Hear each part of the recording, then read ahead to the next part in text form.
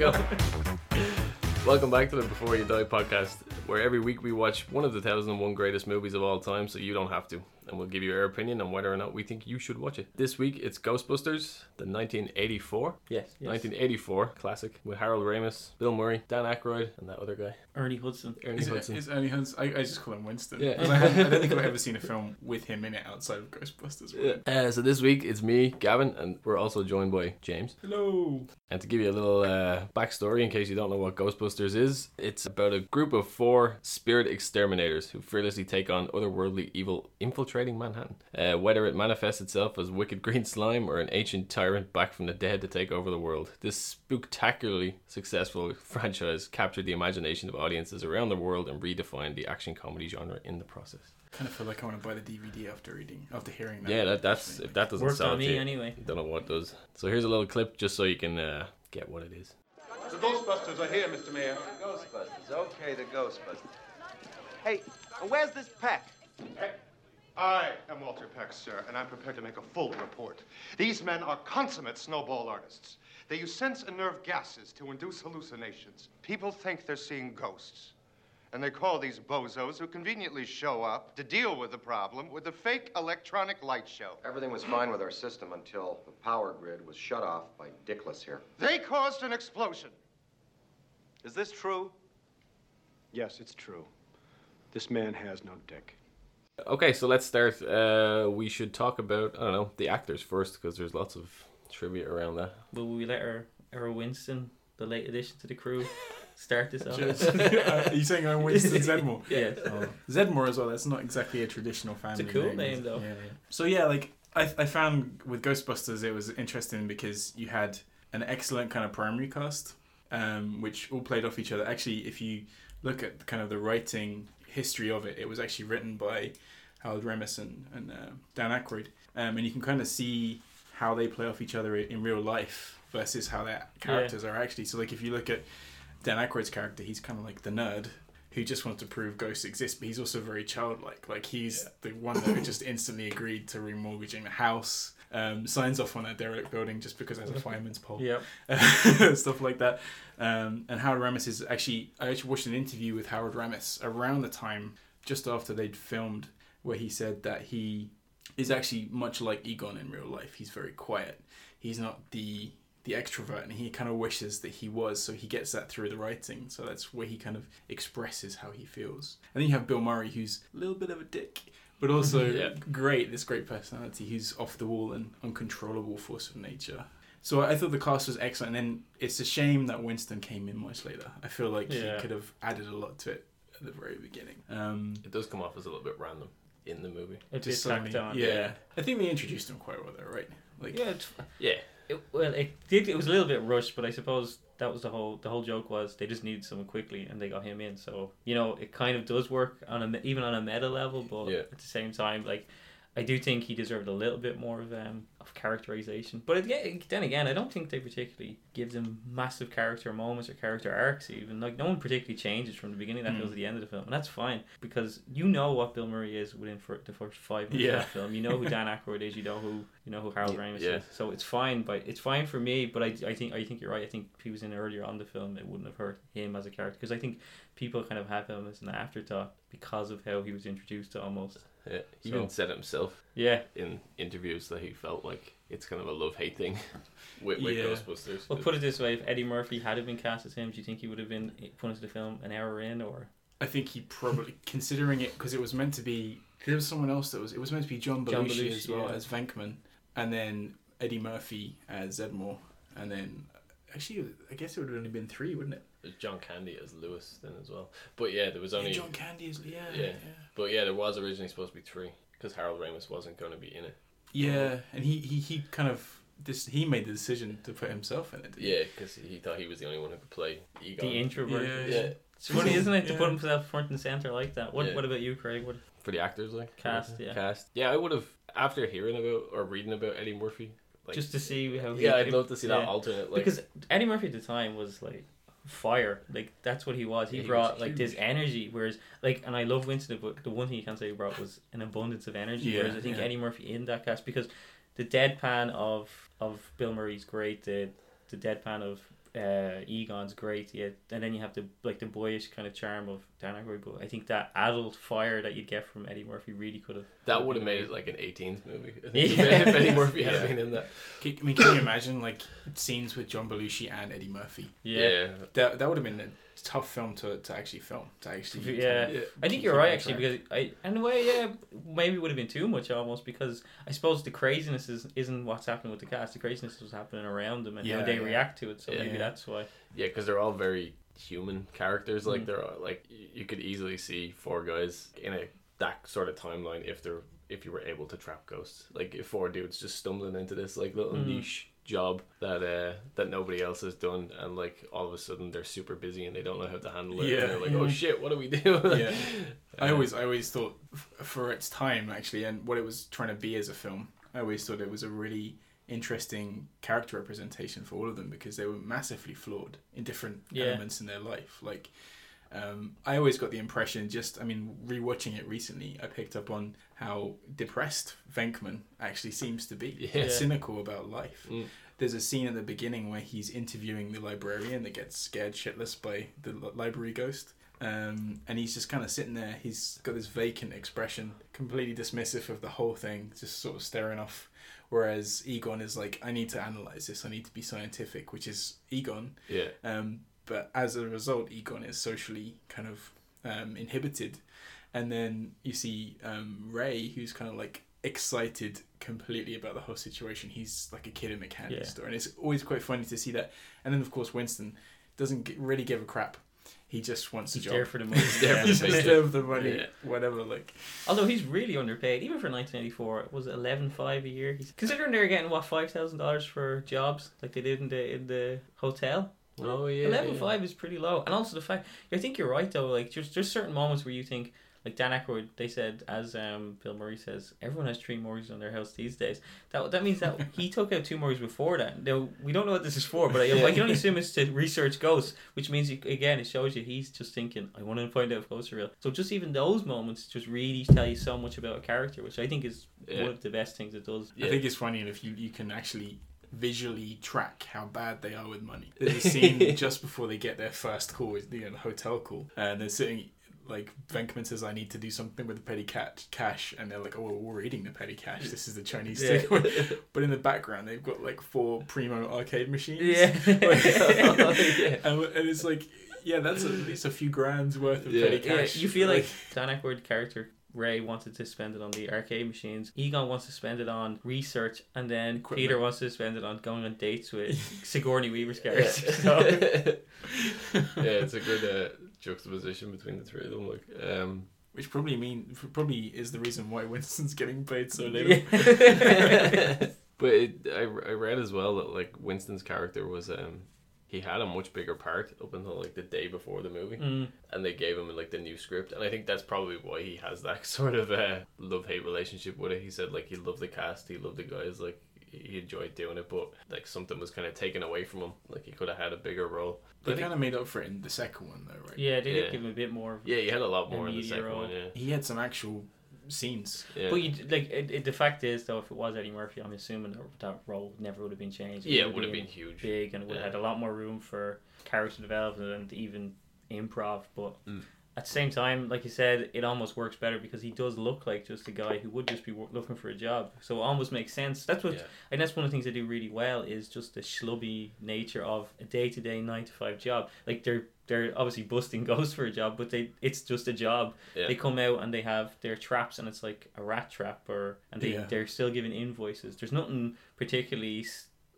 fancy about what they're doing. That's what's amazing about it. They're like exterminators. With smoke pretty much hanging out their mouth every time you see them. Like it's pretty amazing. I'm still in awe of the scene in the hotel where Dan Aykroyd's cigarette just hangs. Yeah. Like how did they do that? I think there's actually some trivia around that as well. Yeah, he said it was just his own saliva. It wasn't anything. Like it just happened to work.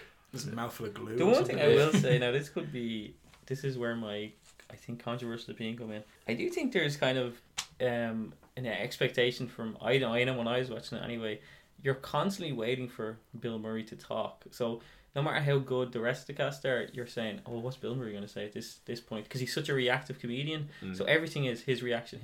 And you don't, one of the times you really see it is when he goes on the date with Dana, and she's obviously saying, "I am Zool," and he literally just reacting to her constantly. So it's a proper showcase for his type of comedy. But I find almost not that he takes over the film, but I do find that as a viewer, you're thinking, what's he going to say next? So I do think there's kind of a blank space. It's almost like they're lobbing the balls up for him to hit them out of the park every time, and I don't think it gives someone like, I think Harold Ramis has some great lines in it, but he doesn't get a lot.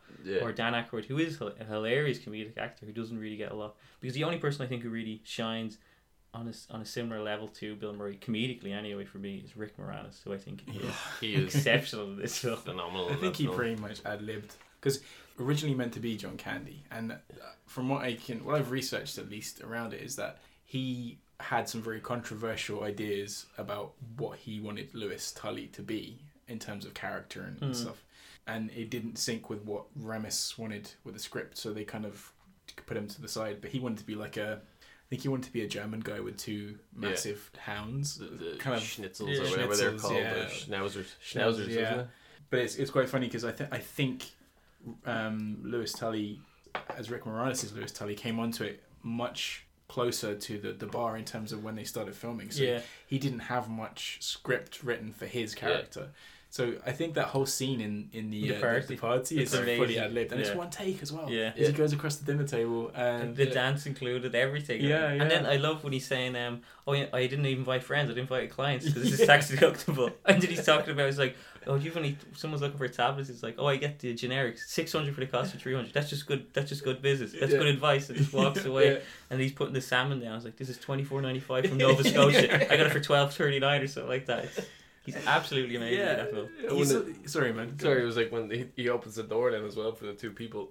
He's like, "Hello, whatever your names are." He's like, she's still drawing and his business is in receivership. His business is in receivership. She's still drawing a wage from a bonus from 2 years ago, whatever.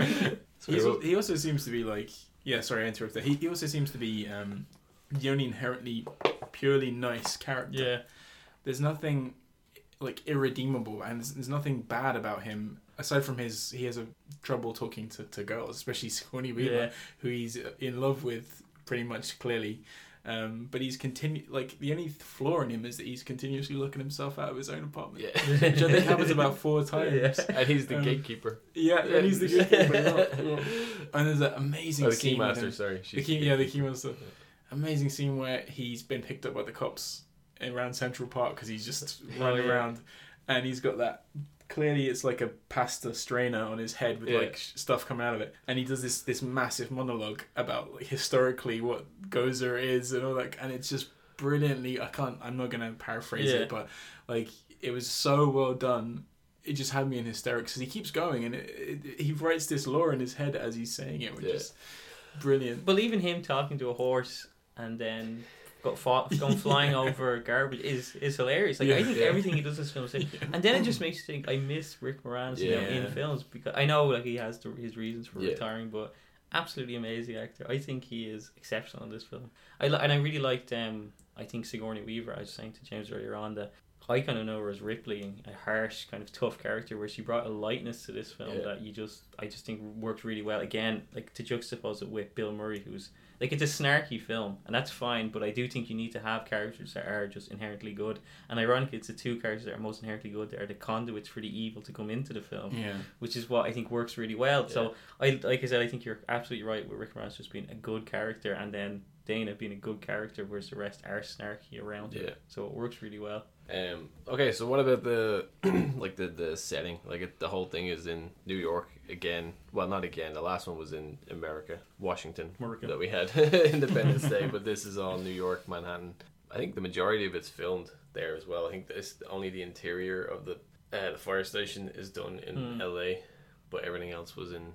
Well, they got a really New York sensibility to it, you know. Just like.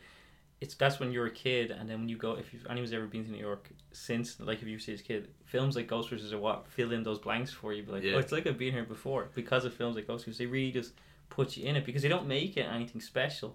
They just make it. This is the city we work and live in, and that's it. They get paid. There's nothing to highlight the fact that it's New York. It's just No, they did it in the second one. I think that's one of the big complaints is that pretty much said like New York's the greatest city in the world with the Statue of Liberty and stuff. But in this one, it's literally New York's just the city we live in. But I really, I think they use the setting well though, because New York as well in terms of an American city that would have the most history. So the idea of ghosts and the society from the 1920s, I think it was, that's worship Gozer. It just makes more sense to me. So I think it's Ray that's like, again, super excited kind of kid mode. He says like no one made buildings like this. This was like ahead of its specifically done, and I think it was a type of metal or some kind of element that was used in metal, the top. I think he said, to channel kind of, as you were saying, as you guys were saying, conduit kind of. But there are some references to New York. It isn't celebratory. But I think the only time it's really celebratory is at the very end. I think it's the last line actually that Winston says like, "I love this town." He's covered in like bits of Stay Puft Marshmallow, just shouting, "I love this town," and then the music kind of kicks in and rises up. It's all feel good, it's good though. But I think as well, what was smart by the director Ivan Reitman was, you did see the first scene as well. It's like a horror film. The music, he does long corridor shots with what's going on in the background. It's like a horror film, and the only reason you even know it's not a horror film anymore, because think about the last scene you see before the Ghostbusters sting kicks in is a woman screaming with light in her face. This could have been the start of any horror film, but because the first song you hear is Ghostbusters by Ray Parker, it completely changes the tone of the film. And then even at the end, I think where it does kind of have to have its blockbuster moment, it still retains the comedy. Every part of that is comedic. Like the fact is, they could have had a big horrible ghost, but they said no, we're going to do Stay Puft Marshmallow Man, and then they still have Ray joking, they still have Peter joking throughout, and that's what works about it, because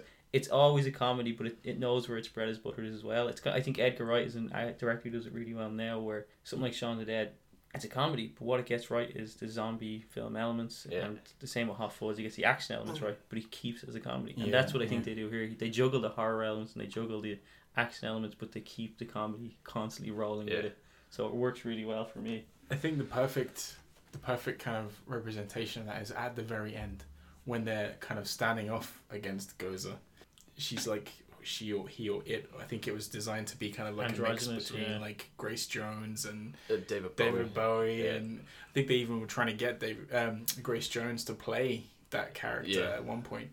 But anyway, there's a part where they're kind of verbally standing off before they start getting kind of physical with it, but ends up with I think she says, "Are you a god?" And and Ray goes, "No," and then this massive, like, really serious attack, and they're almost blown off the side of the building.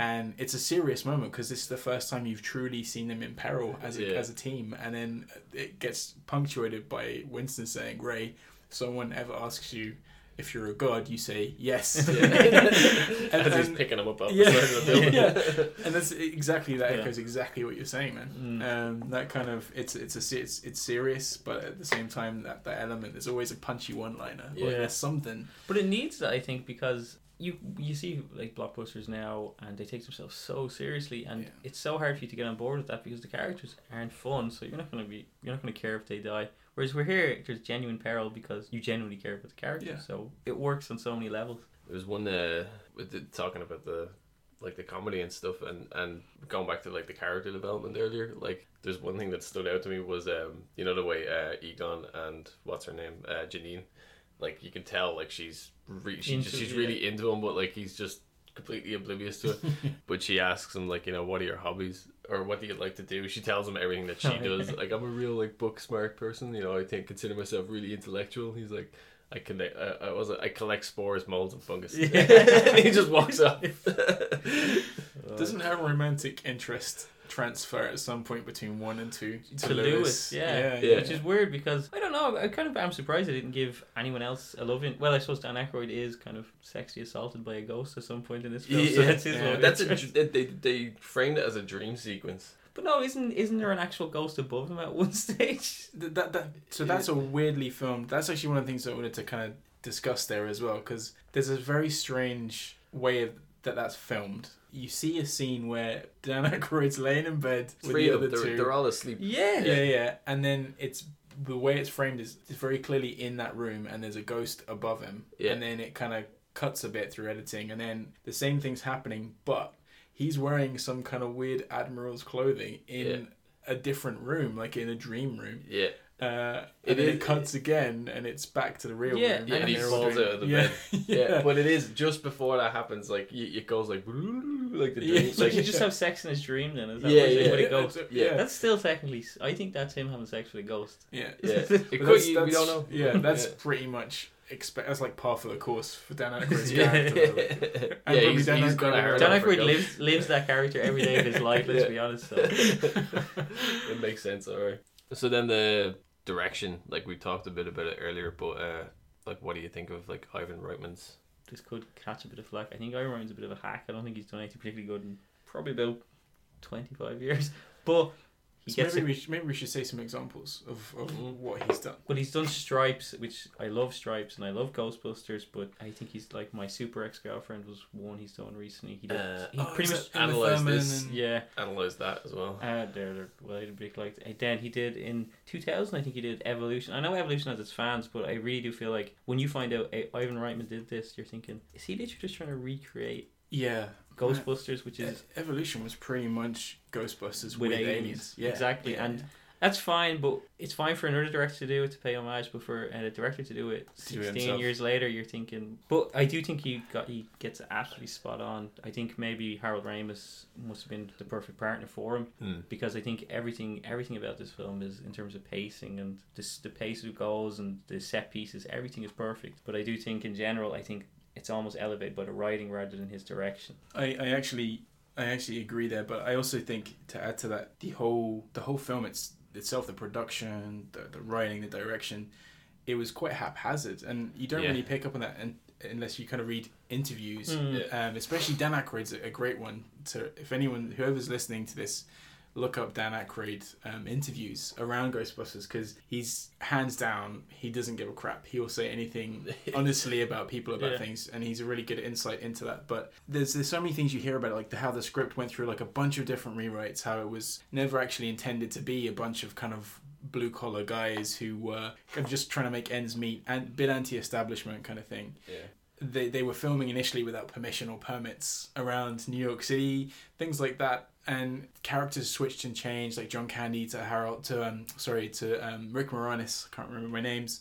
Script changes, Eddie Murphy. There's so many we were just kind of talking a lot about them already naturally, but I think that kind of helps make it great though. Yeah. Because it kind of meant that most of the film was ad-libbed. Yeah. Like most scenes, even tiny things, like where they were talking about that time Egon tried to drill a hole in his head, and Egon says, "Yeah, that would have worked if you hadn't stopped me." And that wasn't in the script. I think a lot of it is, and this might be quite controversial, but it actually feels like that film was a lucky thing. Yeah, like the anarchy, it's kind of perfect chaos. Yes, created a perfect storm of chaos. But then maybe I'm not giving Ivan Reitman enough credit then, because if it was that chaotic, for him to be able to bring that all together as a coherent and, let's be honest, pretty good film, like for him to do that has to be applauded. But like I said, I just think maybe it's the writing partner, but I was looking through his filmography, and I was thinking, Ivan Reitman's actually not that great. For some reason I thought, he would have went on and done a lot more than what he actually had done, because like Evolution analysed this, My Super Ex-Girlfriend, I just think... I loved Evolution. I'm just going to put that out there. But yeah, I get what you mean.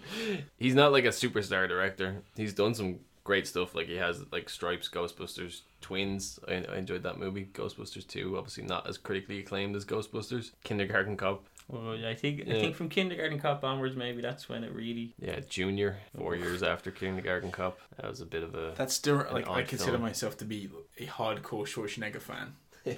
But that still remains the only Schwarzenegger movie I haven't seen. A step too far, perhaps. Yeah, just don't bother. That's not on our list anyway, so we don't need to worry about that film. Yeah, he I think I like for years I used to confuse Ivan Reitman with Harold Ramis. So I think that's what I thought they were the same person. Like, just I don't know why, I just never made that connection in my head that they were two different people. How do you think in general though? I think I asked this about Independence Day as well. If Ghostbusters was released today, how would it be? Well, obviously we'll see now with the remake, I suppose. But forget all that. But if this came out today, how would it be received? How big would it be? Would it be? I don't know. I think it would be quite I think it would be a hit. Yeah. But I also think that the way, because we were talking about this before we started recording, but the rating system has iterated and evolved. Oh yeah. Since then. Yeah. I think it would probably fit not necessarily into, if it was filmed shot for shot, so let's take everything like the consistent cigarette smoking, some of the kind of casual swearing, the drinking, that kind of thing, some of the really like in your face kind of sexual references, which I think the synopsis mentions innuendo at some point. There's nothing innuendo related about that, like it is a clear statement. Exactly. Definitely innuendo. I think it would definitely be a hit, but I think it would be one of those things that would be a bit higher in terms of ratings, like in terms of age demographic, and you would probably get a cult following from kids who got to watch it on like video at home or whatever. And I think as well, like you said, I didn't know how anarchic the making was. There's no chance that a studio film being made now would be allowed to be that insane, and you would have had people like, say, Zac Efron probably thrown in there because we need a good looking guy, or and I think that's the difference, whereas everyone here looks like a normal guy, and that's one of the things that makes ordinary it dudes. But I think if it did come out in its form now, like I said, with modern special effects, I think it would be huge, just purely because it's so different from what has been done. And it's weird that it doesn't have that legacy where they said let's put normal guys in these extraordinary situations, because it was always beefcakes in the 80s, and then in the 90s it was just people like Van Damme and stuff. It kind of became a little bit lower, and then since then it's become like a thinking man's, like Matt Damon, Ben Affleck. They're the heroes in these extraordinary situations, whereas you don't see these films be made just anymore. The regular guys. I think there's an actually, I know we're kind of off book here, but like in terms of the sequel, there's a point where they just kind of resurrected themselves and they're back in work, and they walk into this room and they're like really heroic poses, and Venkman says, it's like in the Guts guys, we're the Ghostbusters, and they all go to try and get their bodies up.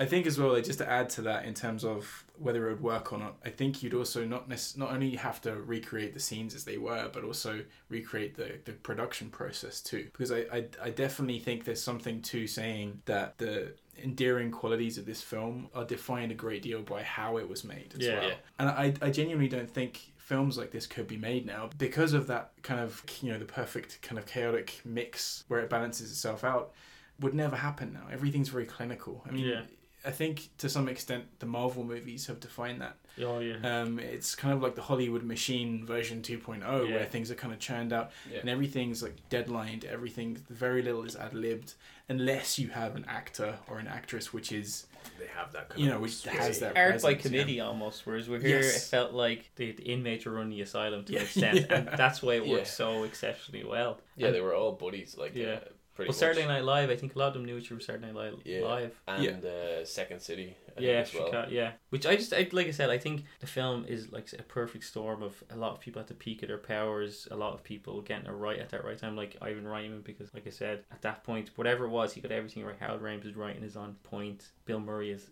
excellent. Rick Moranis, excellent. Dan Aykroyd, excellent. And I don't think that the studio expected this movie to do well either. Like, I think that's why they got away with a lot of the stuff, because I read that Bill Murray only agreed to do the movie if the studio agreed to remake, can't remember the name of the film, but there was a film that he wanted to do, and he only agreed to do Ghostbusters if they would remake that. And was it Operation Dumbo Drop 10 years later? No, it was actually the same year. Flashpoint or something, like, I could have the name wrong, but I have a feeling that the studio just didn't expect this because of the actors that pulled out as well. They couldn't get Eddie Murphy. John Candy pulled out. John Belushi died.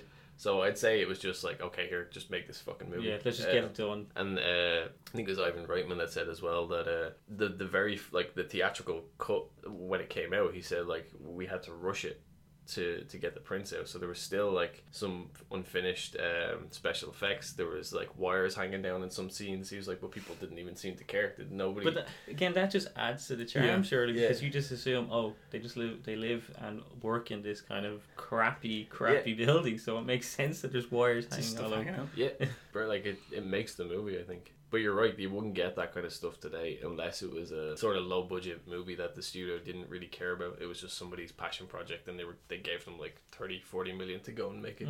But that's what I think is interesting about going through like the list of 1001 films, because you're talking from, I mean, the start of the 20th century right up until today, and you can really see those changes where, especially in the bigger budget stuff, how much you're allowed to get away with and how much you're not allowed to get. Because even from, as I said last week, from what you see in Independence Day, there's certain things you wouldn't get away with in Independence Day, which was as big a budget studio film as you could get, but in the 90s you could get away a lot more than you could now, and that was only 20 years ago. And then this, over 30 years ago, again, you get away with a lot more in this than you would even in Independence Day, which is kind of insane.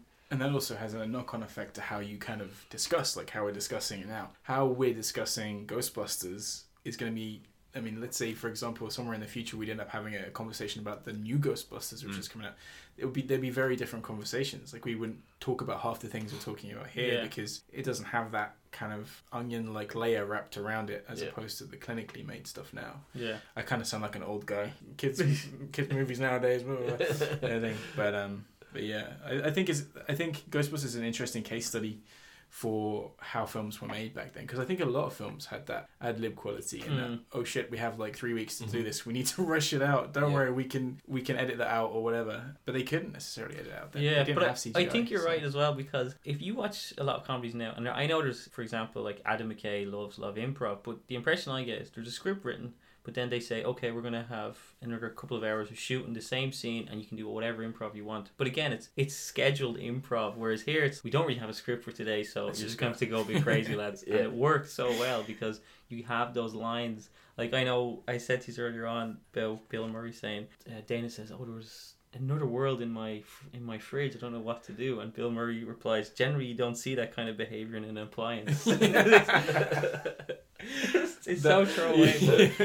There's a scene, I want to believe it's ad-libbed, the bit in the hotel where they're trying to catch like Slimer, whose name is never mentioned in the movie. I know. But they're trying to catch him, and like Bill Murray's like, wait, hold up, I've always wanted to do this, and he goes over to the table that's like set and all the stuff is still on it, and he pulls the tablecloth from underneath it, but you can just kind of hear him in the background, and the flowers are still standing even though everything else falls. And there's literally, he's playing to his character continuously, even through the improv. Like, it's not just, oh, this would be a funny thing to do. It's always in service of the character. And I think they all do that. Like I said, my only issue would just be that I don't want to say black hole, I just feel like everything is set up for Bill Murray to knock a joke out of the park every time, and that's fine, but I just feel like it becomes his film too much almost, and I think to have that much focus on one person can sometimes take away a little bit from the rest of the comedy that's going on.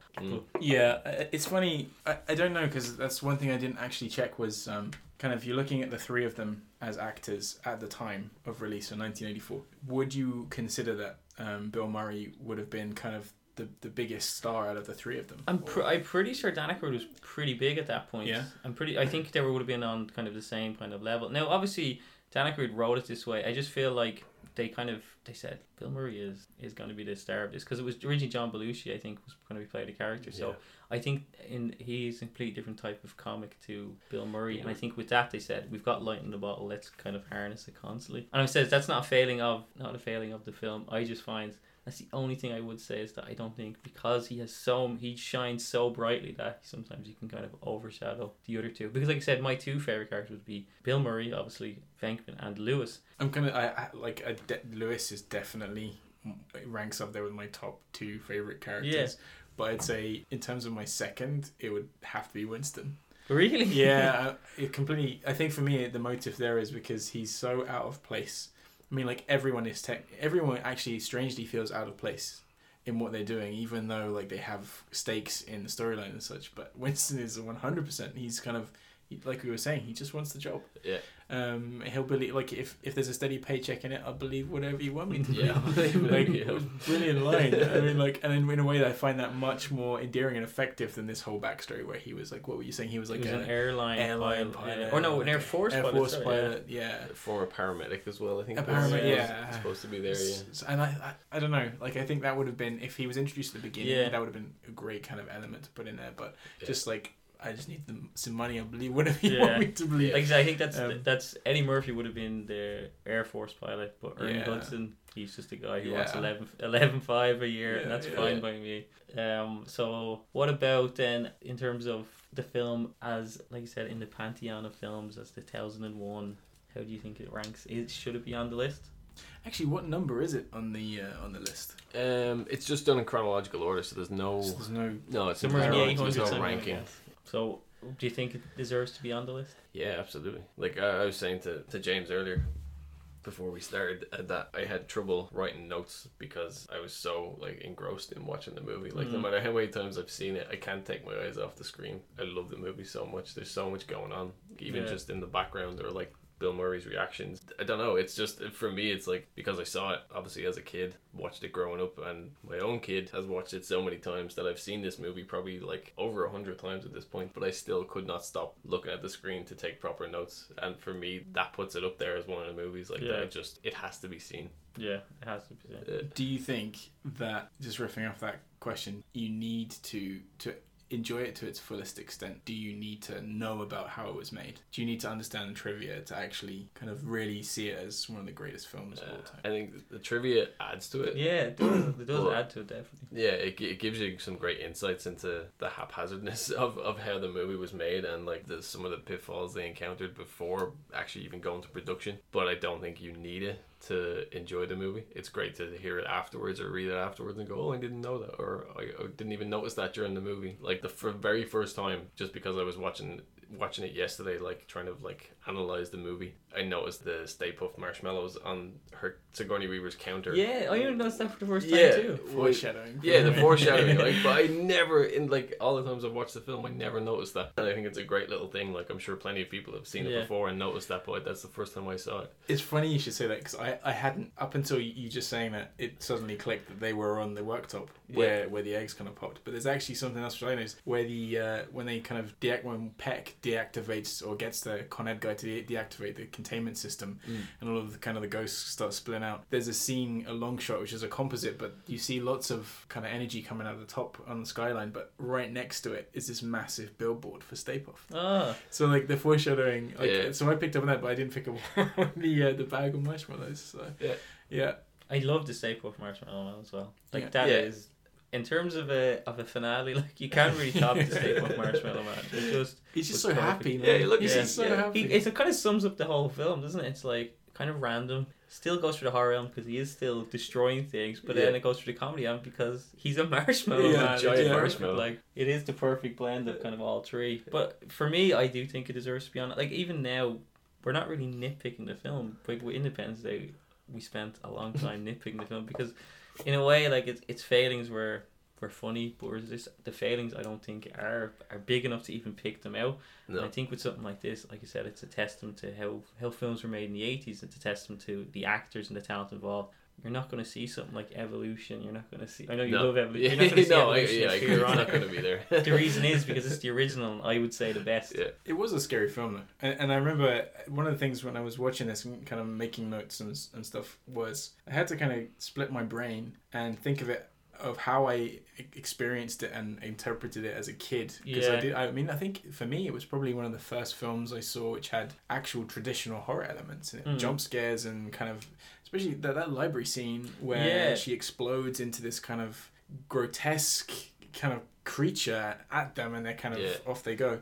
Oh, I love it, by the way, that the first reaction is they all just run. They're not heroes, they run. Yeah, and I mean they get there, and I think that's literally the first ghost they've ever seen, and they're so excited, and they stop and they realize they literally have no plan. Because he's like, what do we do now? And he was like, get her. She turns around and turns into that's the only strategy they have, is just to shout that. And I think for me that kind of scene, when I was a kid, I didn't necessarily pick up on the comedy. I loved the film, but I couldn't really say why. I think the comedy was it was far more adult. I just liked, as a kid, kind of the special effects and the ghost catching element and kind of the haunted aspect. But it was quite funny because I used to hate that scene. That was a scene that I would try and look away from, and then I'm back in the film and the dogs were fine, all that kind of thing. But and it was funny because I remember how I saw it as a very different film, and then I got to thinking how it kind of evolved with how I enjoy films, how I became a film lover of film, how as a kid I kind of picked up on certain things. And I think that's one of the reasons why Ghostbusters works so well, is because it has that double meaning. So kids can watch it and they get something out of it, and then when you get older and you become like a film nerd, if that's your thing, you end up kind of reading into it more, and it becomes something else. It takes on a whole new life. but you can still appreciate it as the kid inside. You can still get that. Oh, that's a bit scary. Yeah. Actually, going back to like the sterilization of movies these days and the clinical aspect you were talking about in production, like it's movies like this that I think create film buffs, and there hasn't been, that I can think of offhand, many movies in the last 10 years where you would have kids growing up who are like really into that kind of movie. They want to get all the trivia behind it. They want to know how it was made. They want to find out everything about the actors. They're going to remember this movie for the rest of their lives. Like, it's like, that's what I mean. Like, the fact is, even these guys couldn't recreate it in the second one, according to the critics, according to the audience. Like, that was very divisive. So the fact is, they can't do it. If Ivan Wright can't do it 16 years later, it really does show you just how special Ghostbusters is, and why it does deserve to be on a list like this. And shows how disgusting Hollywood has become. They've been trying, like, I think especially Dan Aykroyd has been trying to create a third one. Yeah. Since the early 2000s, right? I mean, the stuff it's that been a I've long read, time. it's a really strange kind of series of interviews and things that people like Bill Murray have said in kind of throwaway comments, and he was in it one day and out the next. And I think that kind of sums Murray up a little bit. Like, I respect that guy completely. He's I think his agent for at least 10 years was his answering machine. Yeah. And it was just by happenstance that he found Ghostbusters as a call on that answering machine. And I think when it comes down to kind of those kind of characters, those kind of actors, it makes it infinitely harder to create a third one, because you have people like Dan Aykroyd who really want to make the film. And I think for about 3 or 4 years, every year there would be an interview where he'd say, we're filming in spring. Script or whatever. Written, yeah.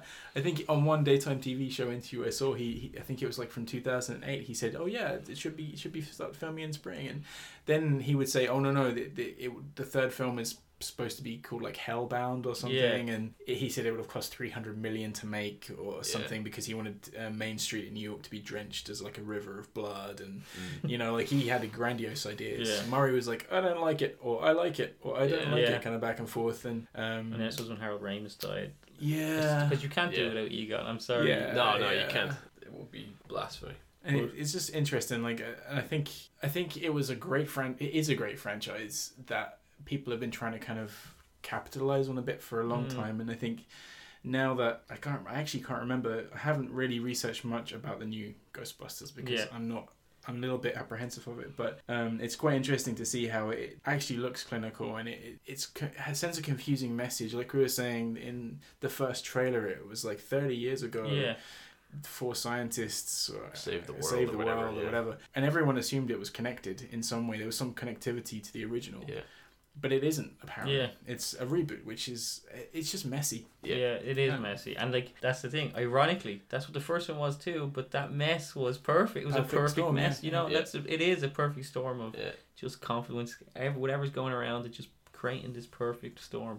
And like you said, it's almost a perfect family film. It's the type of thing you could get around with a few beers, watch with your friends. You can watch it alone. It works perfectly, I think, on so many levels. Big screen or small screen too. Doesn't matter. So I had a question I wanted to ask. I'm gonna sorry to derail. There's a bit at the end of the film where everything's reconciled. Walter Peck is thrown out because this man has no penis. Amazing. But the mayor says to them, "What do you need? Let's go to work," or something along those lines. And then it cuts to the army. Do you think, because the army have absolutely no use in this scenario, do you think that request specifically came from Peter Venkman? That was my question.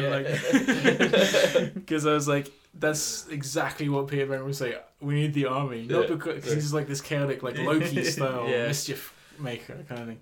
That I derailed that. I'm sorry, but I just thought it'd be a really interesting question to ask. There are certain things that I always, when I watch a film, I question it in certain kind of believability scales, and I probably shouldn't do that, but I'm like, why were the army there? But it's funny. The thing is, you question it, but then you're like, you can justify it in your head. There's films where you can nitpick for something, like say, the army there, it's probably because Peter Venkman did it, because he just wants to be funny. You don't question anything in this, because they bring that realism with it, because like I said, they're all schlubs, and you say, well, it just so happens that they get rid of ghosts. They could have been exterminators getting rid of rats and whatever, and you felt like their comedy still would have been the same thing. Venkman still would have been a womanizer.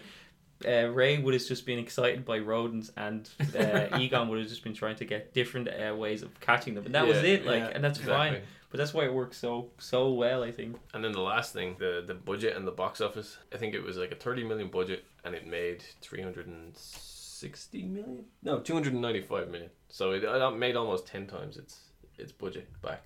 Like in the 80s again, like that is, if that's not a blockbuster, I don't know what is. Yeah, but it's like I said, it's a different kind of blockbuster than what we're used to now. And I think, like I said, I know I keep saying, but that's why I'd put it on any list to see before you die, purely because it's just so different from what we've become used to. And I think you need to see what came before, because I think this is what blockbusters could be or should be. Yeah. And unfortunately, I don't think they really make them like they used to. So no, they don't. Like even with some dodgy, horribly aged special effects that even Ivan Reitman wasn't happy with when it in 84. In 84, I think it still holds up for the next 30 or 40 years. People are still going to watch that film and enjoy it because of the story, the characters, like just everybody is on fire. Like as we've said, it's funny though. Like it is weird. Like the legacy it has. I have this thing where, let this film be what it is. It stands the test of time by itself. And like I said, in 40 years' time, people won't talk about Ghostbusters 2016 or Ghostbusters 2. They'll always be talking about Ghostbusters 1. And I think that's why the reason it was such a success is because of that. Because people just said, this is something special. And they were seeing something special on screen happen in front of them. Yeah, I definitely agree on all fronts in terms of this being a definite film to watch for you. The uniqueness of it, the stars as well. I mean, there's no kind of duplicate of Bill Murray or Dan Aykroyd. I mean, they're as unique as kind of this weird storyline about these kind of regular guys who hate the establishment and are just busting ghosts. Yeah. As Ray Parker Jr. says, busting makes me feel. As he so eloquently put it. Yeah, which is hands down one of the most questionable lines. I guess it does. But yeah, like I think for me, it was just a really nice mix of horror, comedy, a little bit of sci-fi as well, with the technology they got going. It's never really explained either, and I think that's what I like about it as well, is that nowadays everyone demands, you must have a wiki page to explain exactly how that tiny device actually works. Yeah, I hate that filmmakers have to explain pseudoscience. It's pseudoscience. You don't have to explain it. Yeah. If it was me, I'd say it's magic. Yeah, it's magic. It could be any film. If someone picked out, like for example, Spotlight, and he said, "What about this?" No, ours is slightly different. There's magic in this one. Parallel universe. I don't think a director should ever have to explain anything like that. And I think exactly in Ghostbusters, they just say there's ghosts. Yeah, this is how we catch them. We have it. Yeah, the EKG, the kind of thing which has all the wings that open up. And, which I think is just a colander with like fucking something sticking out of it. Or Bill Murray with his he says a squeezy, and he just man, before that scene filmed, they said to him like, you go and pick something out to walk around Dana's apartment with when you're doing this scene, and he found this air diffuser thing and just with the wand. It's a real device as well. Yeah, it's for testing like gas levels or something like that. It's funny because it looks like he kind of in the old 80s style or 70s style, the microphones were those long skinny ones. And Dane actually says you're more like a game show host. That's so funny because he's literally going around holding what would look like a microphone. The long thin mic.